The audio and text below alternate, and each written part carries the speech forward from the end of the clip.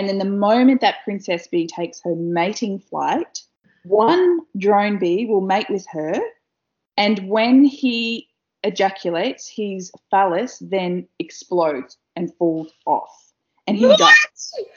Yes, pretty great way to go, but that's it. End of life for him.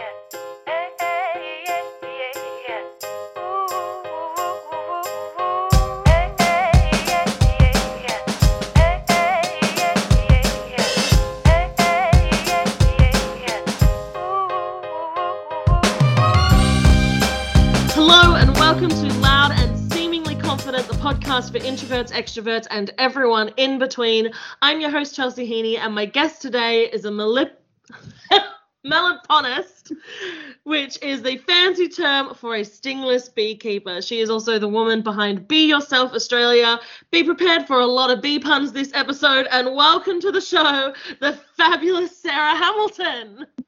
Hey, Chelsea. Thanks for having me. Thank you so much for being here.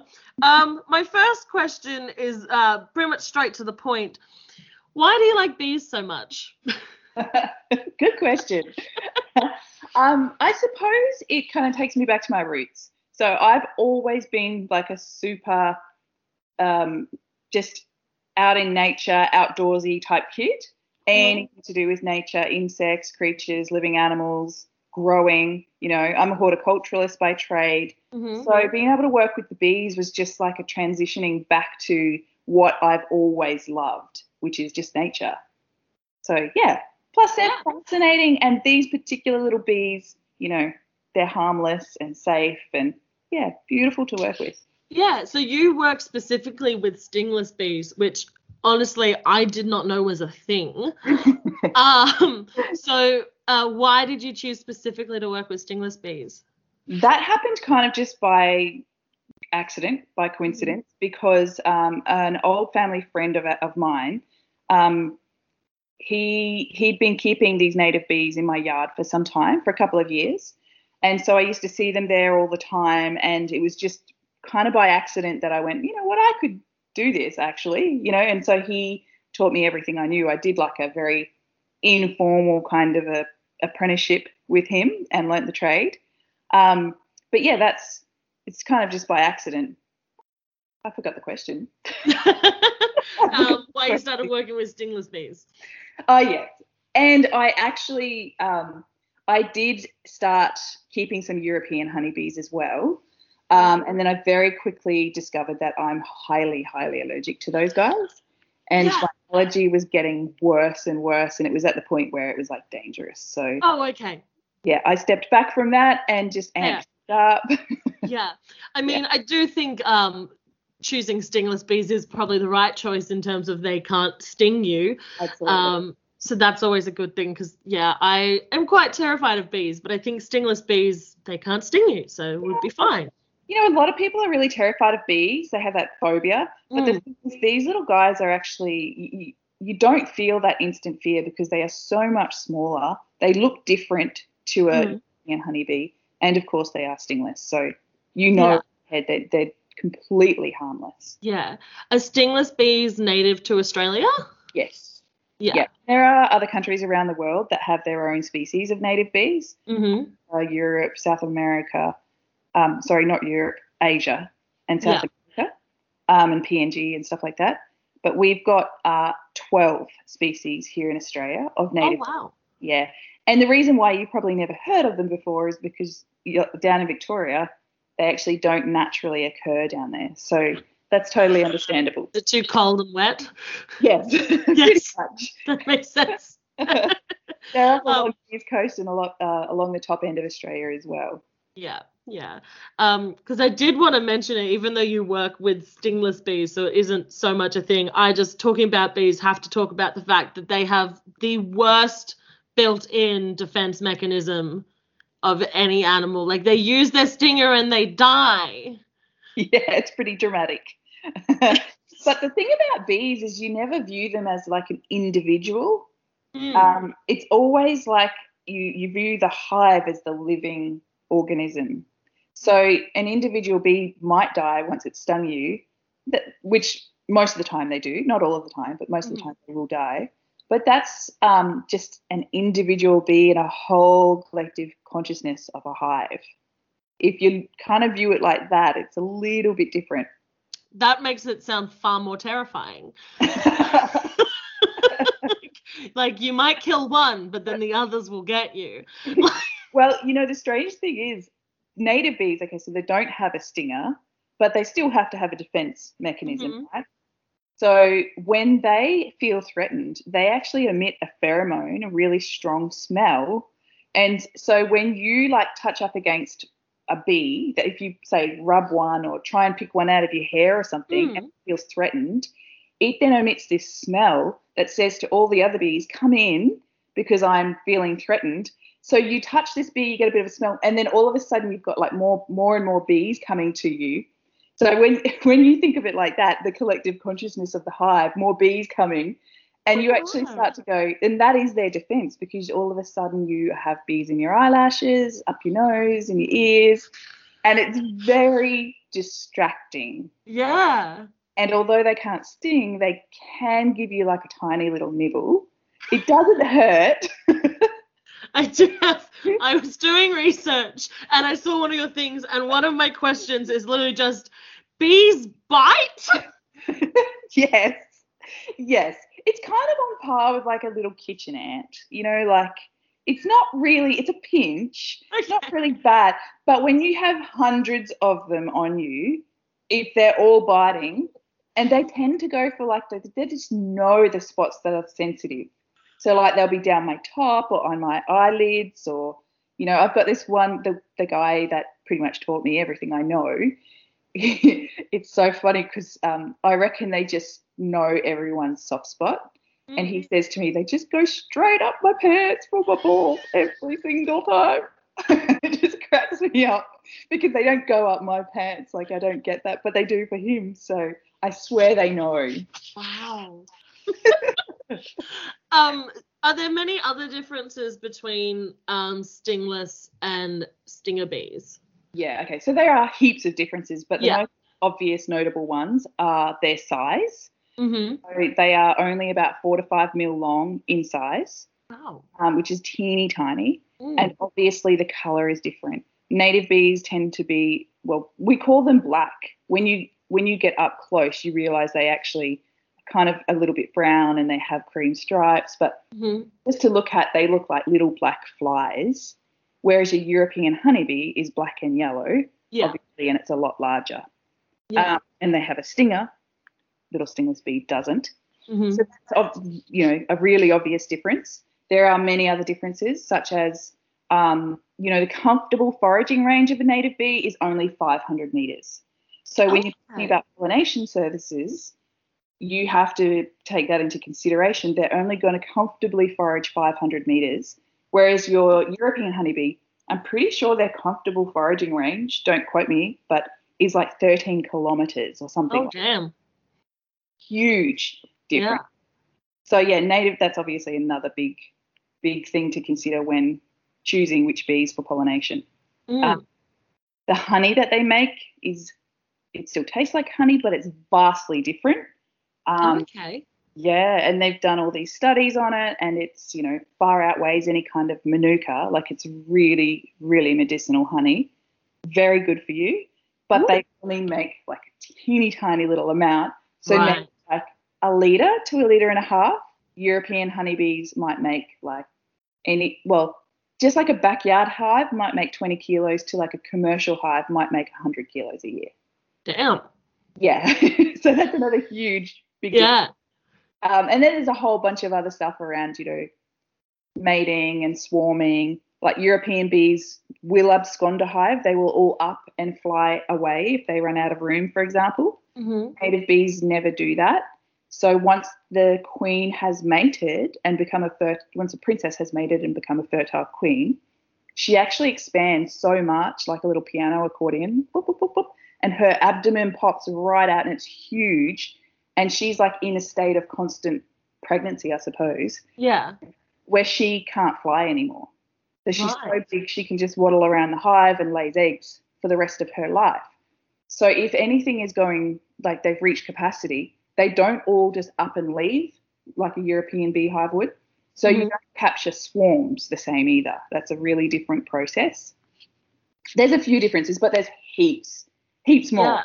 Yeah. And then you said that in Australia there's 12 different species of stingless bees. Yeah. Are there big differences even just between those 12 species? Yes and no. Yes, there's like some of the species up north, they make little tiny colonies, and they make them in, say, the what do you call that, of your sliding door, in the little crevice there, or brickwork, and they use tiny little cavities to do that. And there's a variation of colour as well. But the hives that I breed are the two species that are naturally occurring along the east coast of Australia, and their cavity size needs to be about 4 to 8 litres for them to be able to build there. So there's things like that. But there are other differences, but there's some pretty major, obvious differences. Yeah, very cool. So talking about, how you use your hives and things, what is it you actually do as a beekeeper for people who don't know? Yeah, okay. Well, I breed bees and sell bees. And on top of that, I do educational services or, demonstrations, splitting workshops and things like that. But the bulk of my business is around just growing my beehives and then selling. And surprisingly, I mostly just sell to people like you and I. Okay. Yeah. So I do offer like pollination services for big crop farmers and stuff like that. But the majority of my sales come through from people just like you and I who are like, hey, that's pretty cool. They're completely harmless. They're really low maintenance. Like, yeah, I'm going to get on board and get a hive, So, yeah. So how much sort of, you said you sort of did a bit of an apprenticeship. How much training do you need to be a beekeeper, whether it's for a job or just if you have a hive in your backyard? Yeah, that's another really good question. I think as the industry grows, that the answer to that question will change. As of now, there is no qualifications and very minimal actual education as well. So I think there is a course down in New South Wales that runs at a TAFE, but you don't need any qualifications. I'm certainly not qualified. I did a very informal kind of, in quotation marks here, apprenticeship, and that's where I learnt my trade. But if you had someone who could teach you a few things, but just for like having one hive, you honestly, when you buy a hive from me, I send you an email and with all the information you need to know. When you come pick it up, I run you through like a 20-minute little introductory talk, just so you walk away feeling like you know what you're doing. But really, there's no skills required at all. It's very, very easy. Right. And do you ship hives all over Australia or just on the East Coast or? Just where they're naturally occurring. So right up the tip of Queensland down to about Wollongong. Yeah. And inland a bit, but not too far in. That's all predicted by weather and stuff like that. Yeah, absolutely. And do you I had this sort of, do you ship live bees in the hives or do you send just the hives? Yes. It's so weird, but yes, I do put bees in the post. So I know it's such a weird concept, isn't it? And I swear every time I go I've got two different methods of postage. I have a courier service that I use, but sometimes I need to go to Australia Post. And when I go to the post office, the response of the staff is always just hilarious. You go, what? In there? Like, it's like, what? And they just see the fear. Like, oh, I'm like, they're stingless. They're locked in. It's fine. But yeah, you pretty much just lock them in. The bees always return to their hive at night. Yeah. Or if it's raining or dark or wet. Bees return to the hive, and then you just put like little gauze caps over their entrances so they can't come out and fly. Yeah. And you package it up. For me, that just looks like a cardboard box. Yeah. And you pop them in the post. So, I know it's such a weird concept. I'm just picturing some poor postal worker just hearing a package buzz. Well, it could be worse. It could be a tick, but Yeah, preferably not. Yeah, but yeah, it's not bad. Yeah. Posties usually get pretty excited. One of my questions was if you sell the honey, but considering they make such a small amount, is that more just for yourself? You keep that? Yeah, so I don't sell it, and that's mostly to do with the amount of time it takes to grow bees. Mm-hmm. So pretty much one hive can be propagated and made into 2 hives about every year to year and a half, approximately, give or take, depending on the conditions. But one hive becomes 2 within a year, let's say. 2 becomes 4, 4 becomes 8. But you can imagine how many years I've had to grow my bees and how long that has taken to even have enough stock to sell hives. Yeah. But to actually then take honey, it means that I can't breed the bees. So it's one or the other. You either breed the bees or you take the honey. And if I was taking the honey, then I wouldn't be able to grow my bees and I wouldn't have enough supply. Yeah. That makes a lot of sense. So how many hives do you have at the moment? Good question. I kind of don't really know, and I know that sounds terrible, but when you're a beekeeper, like admin and technology is just not your finest point. So I don't really know. I probably, I don't know. Yeah. Is it like in your backyard, or do you house them somewhere else, like your office, or? Definitely have them all over Brisbane. So okay. Yeah, there are hives in my backyard, but I definitely run out of space. So I have what I call host families, and they're like, yeah, you can come put your bees in my yard, and wow, there, and I'm like, can I put 10 in?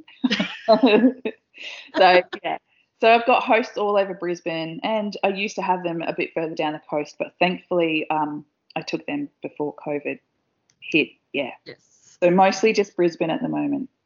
Yeah, clearly. So why should people keep bees? Environmentally wise, it's a really nice way to conserve native bees because bee numbers have grown significantly since breeders started breeding native bees. And obviously with all the land clearing and stuff like that goes on, we are losing a lot of wild hives. Yeah. So it's really important to up those numbers. Yeah. Did the bushfires make much of an effect? I can only imagine. Yeah. There isn't a huge amount of data around that kind of thing, like wild hive colonies and stuff. But I can imagine that it would have been absolutely devastating to all creatures, obviously, but absolutely devastating. And I think there are a number of people who are working at regenerating some of that. Yeah, conservation, obviously a really big reason. And, of course, pollination. So these little guys are great little pollinators and they do it so safely. So if you're a grower of vegetables and fruit, you might want little bees to come in and pollinate for you. Yeah. Do you have much of a green thumb having to keep, things around for your bees to pollinate? That's a yes and no question. I love gardening. Yeah. I have a great garden here. I wouldn't say I'm a green thumb. I have a bit of a theory, whatever survives can stay. Doesn't survive, it's out. But my garden is very like permaculture, kind of just rambling. It's a mess, but I grow a lot of my own food and there's always plenty for the bees to eat. So, and I love it. Yeah, that's really cool. I myself definitely do not possess a green thumb. I unfortunately kill most plants that come near me, which is a really bad thing. I've had a lot of herb gardens die over my life. I used to live with 2 housemates who loved gardening, and they built a veggie garden from scratch in the backyard. And they were in charge of it because they knew I was terrible. And there was one time where they both went on holiday for a week and they bought a sprinkler system that would hit all of the plants, and they put a timer on it, and they were like, Chelsea, all you have to do is turn the hose on once a day. I was like, I can do that. And the plants survived. It was great. But I appreciated they knew how simple they had to make it for me. Yeah. Well, that's kind of the way I garden. I have everything has to be low maintenance. Yeah. If it's high maintenance, it isn't going to survive. So I like that. That's my kind of gardening. Yeah, absolutely. we spoke sort of a little bit about it, you know, what you do with selling hives and stuff, but can you tell me about Be Yourself Australia and how you started that business? Yeah. So I started this business 8 years ago. And as I said, you know, that family friend had kind of been hosting hives at my home, and I'd seen them around for a few years. And, you know, we used to chat, and then I kind of did a very informal apprenticeship with him. And I was working for corporate at the time, way back then.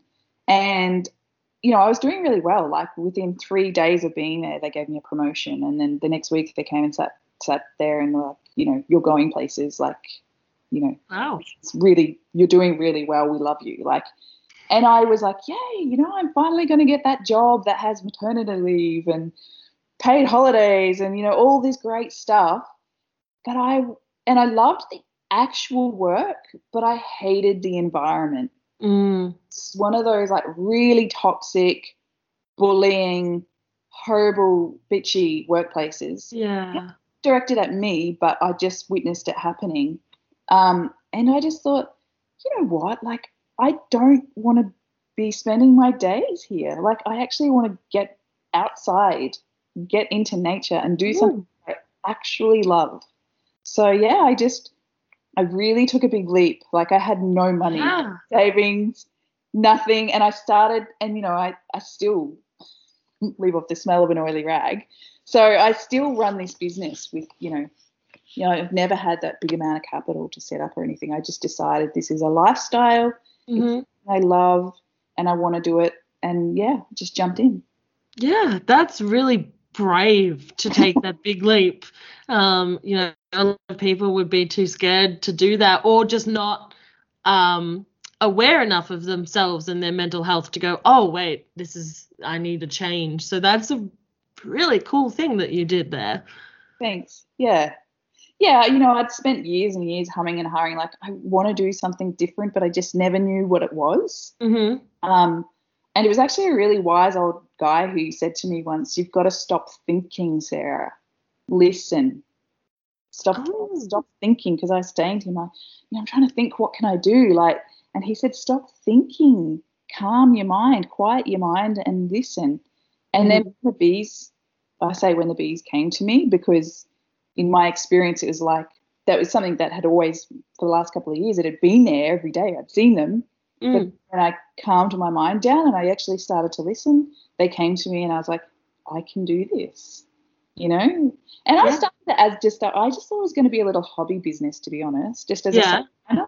So for the first 3 years, I treated it just like a bit of pocket money. And, it's, you know, thankfully people are actually starting to really become aware of what our environment needs, and some people are taking action. So, yeah, it's grown. Yeah.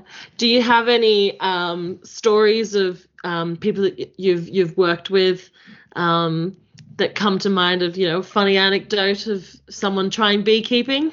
Let me think. I don't know. I've worked with so many great people. One old fella, he's actually a European beekeeper. Les Brown, if anyone out there is listening. He was just, every time I worked with him back when I was doing European, he had me in hysterics. The amount of stories that he would tell, and I never knew if they were true or not. Like, they were so funny. I don't know if you know, but with European honeybees, at nighttime, if you turn on a light, they will all go towards the light. Like moths. Yeah. Oh, I didn't know that. And they'll be quite angry too. Like, he tells this story about how he was moving his bees across the New South Wales border.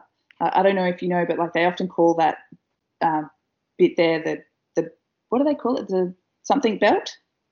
Oh, I don't know. Anyway, up in Tweed, it's kind of known as like a bit of a druggie. A lot of people grow their own stuff in that little zone there, and it's got a bit of a reputation. And he was moving his hives across the border right at this place that's got a bit of a rep. And he got pulled over by the police.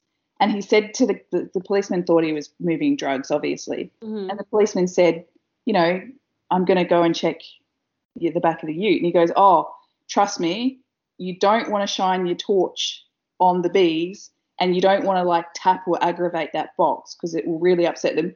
But the cop just thought, yeah, classic excuse for someone moving drugs. And so the cop, what did he do? He went around, tapped the box, and then shone the light. He used to just tell these stories like one after the other, and I'd be like, are these even true? How the hell? But yeah, he was always having these mad experiences like that. Can you imagine being that copper and getting that shock of just all these angry bees? Oh no. Yeah, you would just be horrified. Yeah. Yeah, wow. I've worked with heaps of really lovely, beautiful, beautiful people. Yeah.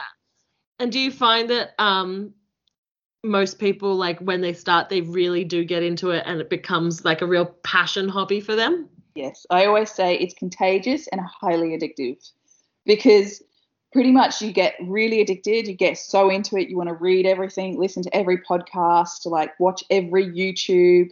And then all of a sudden you're like talking to all your friends about it, or your family, and then they're like buying hives and getting into it. So, but it's a pretty good hobby to have. Yeah, it's very cool. I probably should have asked this earlier, but one of my questions was, because you do have the stingless bees, do you still wear protection when you're around them? You can, but you don't need to. Right. But when I have a day full of splitting hives ahead, I will definitely take a veil and put a veil on, because, as I mentioned briefly before, when the bees feel threatened, they mark you with a pheromone.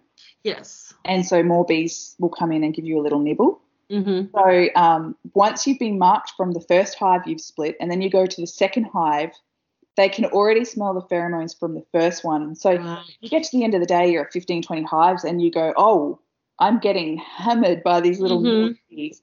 So it does help just to have a veil on. But you certainly, if you were splitting one hive, don't need it. Yeah, yeah.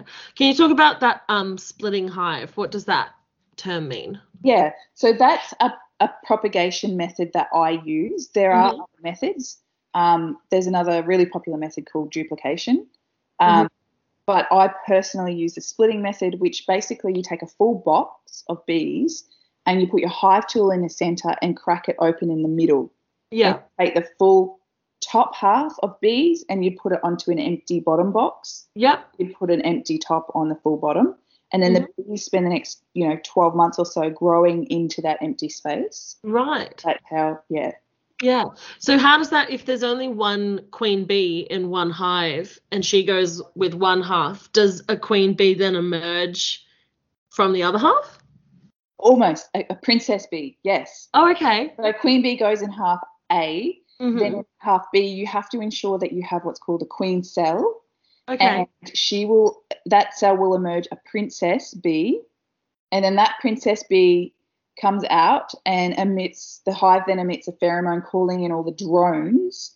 Now, drones are male bees, in case you didn't know.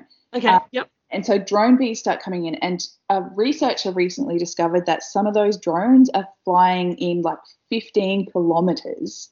Oh, wow.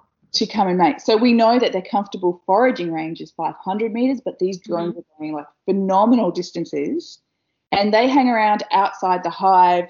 Sometimes it can go on for like a few hours, and sometimes it can go on for a few weeks. But drone bees hang around outside the hive, and they do this thing called congregating on branches and fence posts, and they pretty much line up and gather together outside the hive. Yeah. And then the moment that princess bee takes her mating flight, one lucky drone, or unlucky, I guess it depends on how you look at it, one drone bee will mate with her, and when he ejaculates, his phallus then explodes and falls off, and he dies.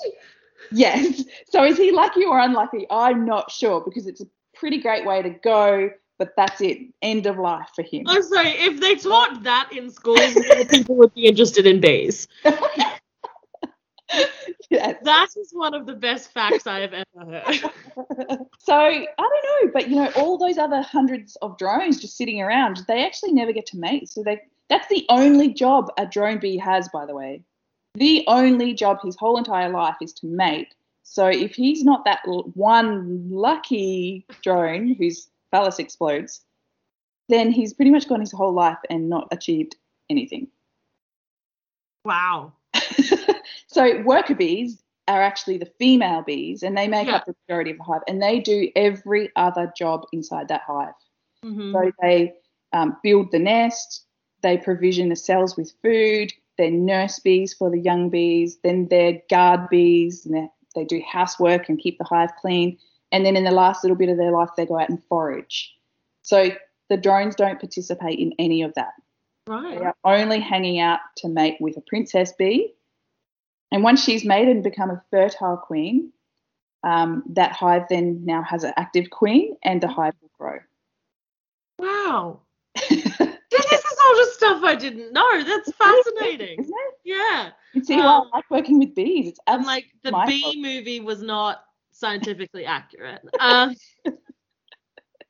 No, I know. I have kids ask me all the time, is there a king bee? And I'm like, not really. You don't need a king. Do you really want to know? So, yeah. Oh, my God. That's amazing. And the only difference between a worker bee and a princess is that the worker bees will actually build this egg cell up a little bit bigger, and then they provision it with a little bit more food. So when the queen bee drops a female worker bee, like a female egg cell in there, the extra food will enable that bee to develop reproductive organs so that she can become a princess. So that's the only difference between a worker and a princess. She was fed more food in a bigger cell. Wow. Yeah, amazing, isn't it? Yeah, it's fascinating. What's the average lifespan of a native bee? So the two species that I have, Tetragonula carbonaria and Tetragonula hawkinsii, they're naturally found along the East Coast. They have a very similar lifespan. Some of the other species have different lifespans, but pretty much 50 days in cell and 100 days out of cell. Queen bee lives about 1 to 2 years. Oh, okay. Yeah. Yeah. Oh, there you go. Yeah. It's amazing. Yeah. I wanted to ask as well, is there are there facts in quotation marks that people get wrong about bees? Like, things that you hear. Yeah. All the time. Yeah. So they're common. The common ones are, oh, my bees swarmed and left. Yeah. And as I mentioned before, that actually doesn't occur. If your bees aren't there anymore, they probably died. I'm very sorry to tell you. Yeah. So they don't have the heart to tell people, but they don't actually fly away. Mm-hmm. So that's a really common one. Another one that I get asked all the time is, can I just buy the bees without the box? I just want to come, pick up bees and put them in my own box. That doesn't happen like that. With European bees, you can pick up frames of bees and put them into a different box, sell a smaller hive or a nuke or whatever. Native bees, it's just scooping out the bees is a really risky process, and it's something that we don't choose to do unless we have no other choice. Why is it a risky process? Because the egg cells, that's actually another really good difference between Europeans and natives. So European bees build hexagonal cells, these like lobes, long kind of frames, right? Native bees actually they create their food stores in a completely different way and different area to their egg cells. So the egg cells are teeny tiny and they're in the center of the hive, and the honey pots and pollen pots are always on the outer edge, and they're much bigger. They're about the size of a small grape, as opposed to like the size of half a rice bubble. Yeah. So yeah, completely different area, different size. I forgot where I was going again. Why it's risky to. This is typical of me. I'm sorry. You're good. So when you scoop out the bees, you're having to cut through their nest material, and often that involves honey and spilt honey, and you can't just literally pick up bees and move them. And with Europeans, the bees will always follow that queen bee. With native bees, that doesn't happen. So if you want the bee numbers, you have to take the hive. Yeah. I'm sure I didn't explain that the best, but it is a risky procedure that you wouldn't do unless you had to. Yeah. And I mean, my now favorite fact about bees is the whole phallus exploding thing. But is there something that you wish more people knew about bees? Yeah, I wish more people just knew how accessible and easy they are. like everyone can have a hive of bees, even if you live in an apartment complex or 23 stories high, or you live by the beach. It doesn't really matter. Everyone can have a backyard hive and therefore also have a little bit of this amazing medicinal honey. Yeah. So I'd say that's probably the thing. Yeah. Does having pets or anything make a difference? No. So like they coexist perfectly with everything. Yeah. They don't bother animals at all, or kids. Yeah, that's very cool.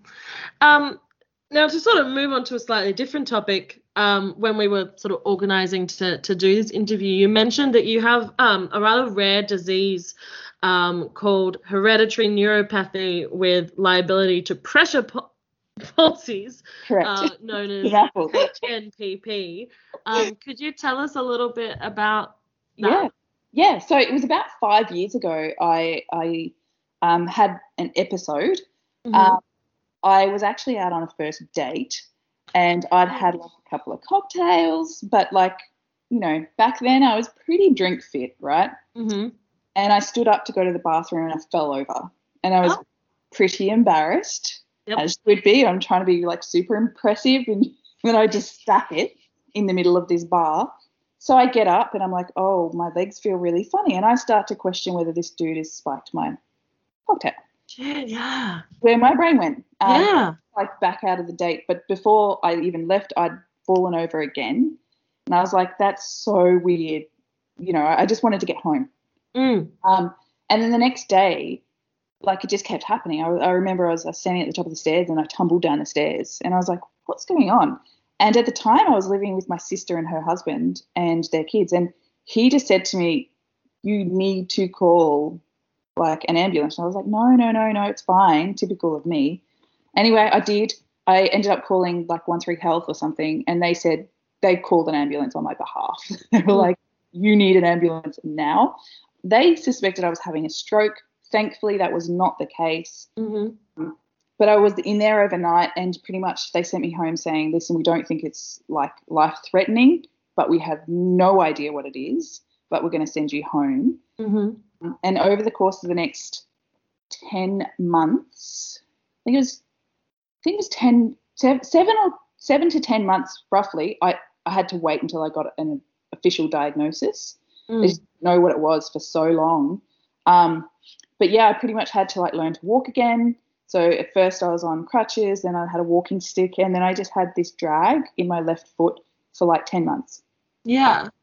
And at that point in my life, the only vehicle I owned was a motorbike, and I couldn't change the gears on my motorbike anymore. Wow. Because of this, like, they call it a foot drop. Yeah. So I had to, like, basically readjust my whole life. And, yeah, when I got the diagnosis, it was actually a bit of a relief because it wasn't anything worse. Yeah. But it's hereditary, obviously, so I've had it my whole life. And something had triggered it to have a major episode. When I look back, I actually now can recognize a lot of the issues I'd had were related to this, but I just didn't realize. Yeah. So it impacts a stack of things. Like, for example, I have hearing loss, and it's going to get worse, and that's related to this condition. So there's a lot of symptoms, but the major one is these palsies can be anywhere from, you know, just tingling or numbness for a few minutes to completely paralysis. Yeah. Yeah. And you mentioned when we were chatting that, like, if you could get like pressure on a nerve or something, that can cause paralysis. So have you had that happen to you at all, or and what do you do to take precautions for that?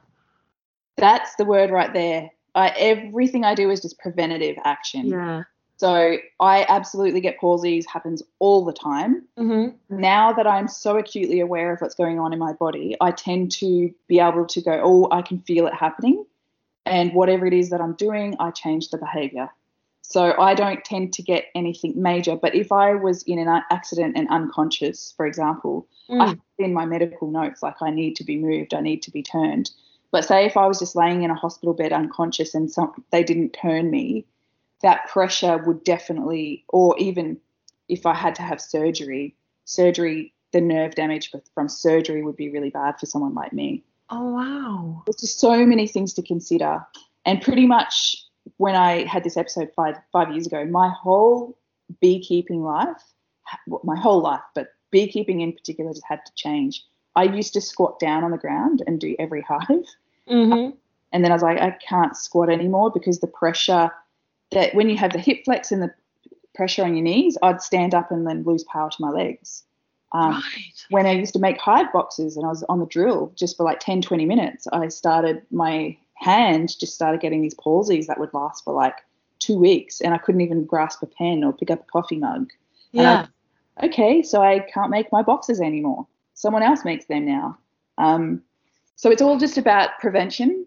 When I ride a motorbike, I regularly stop, pull over, and just stretch my legs, because if I stay in that position for too long, I will get off my motorbike and stack it, which I've done lots of times, and it's not a good look.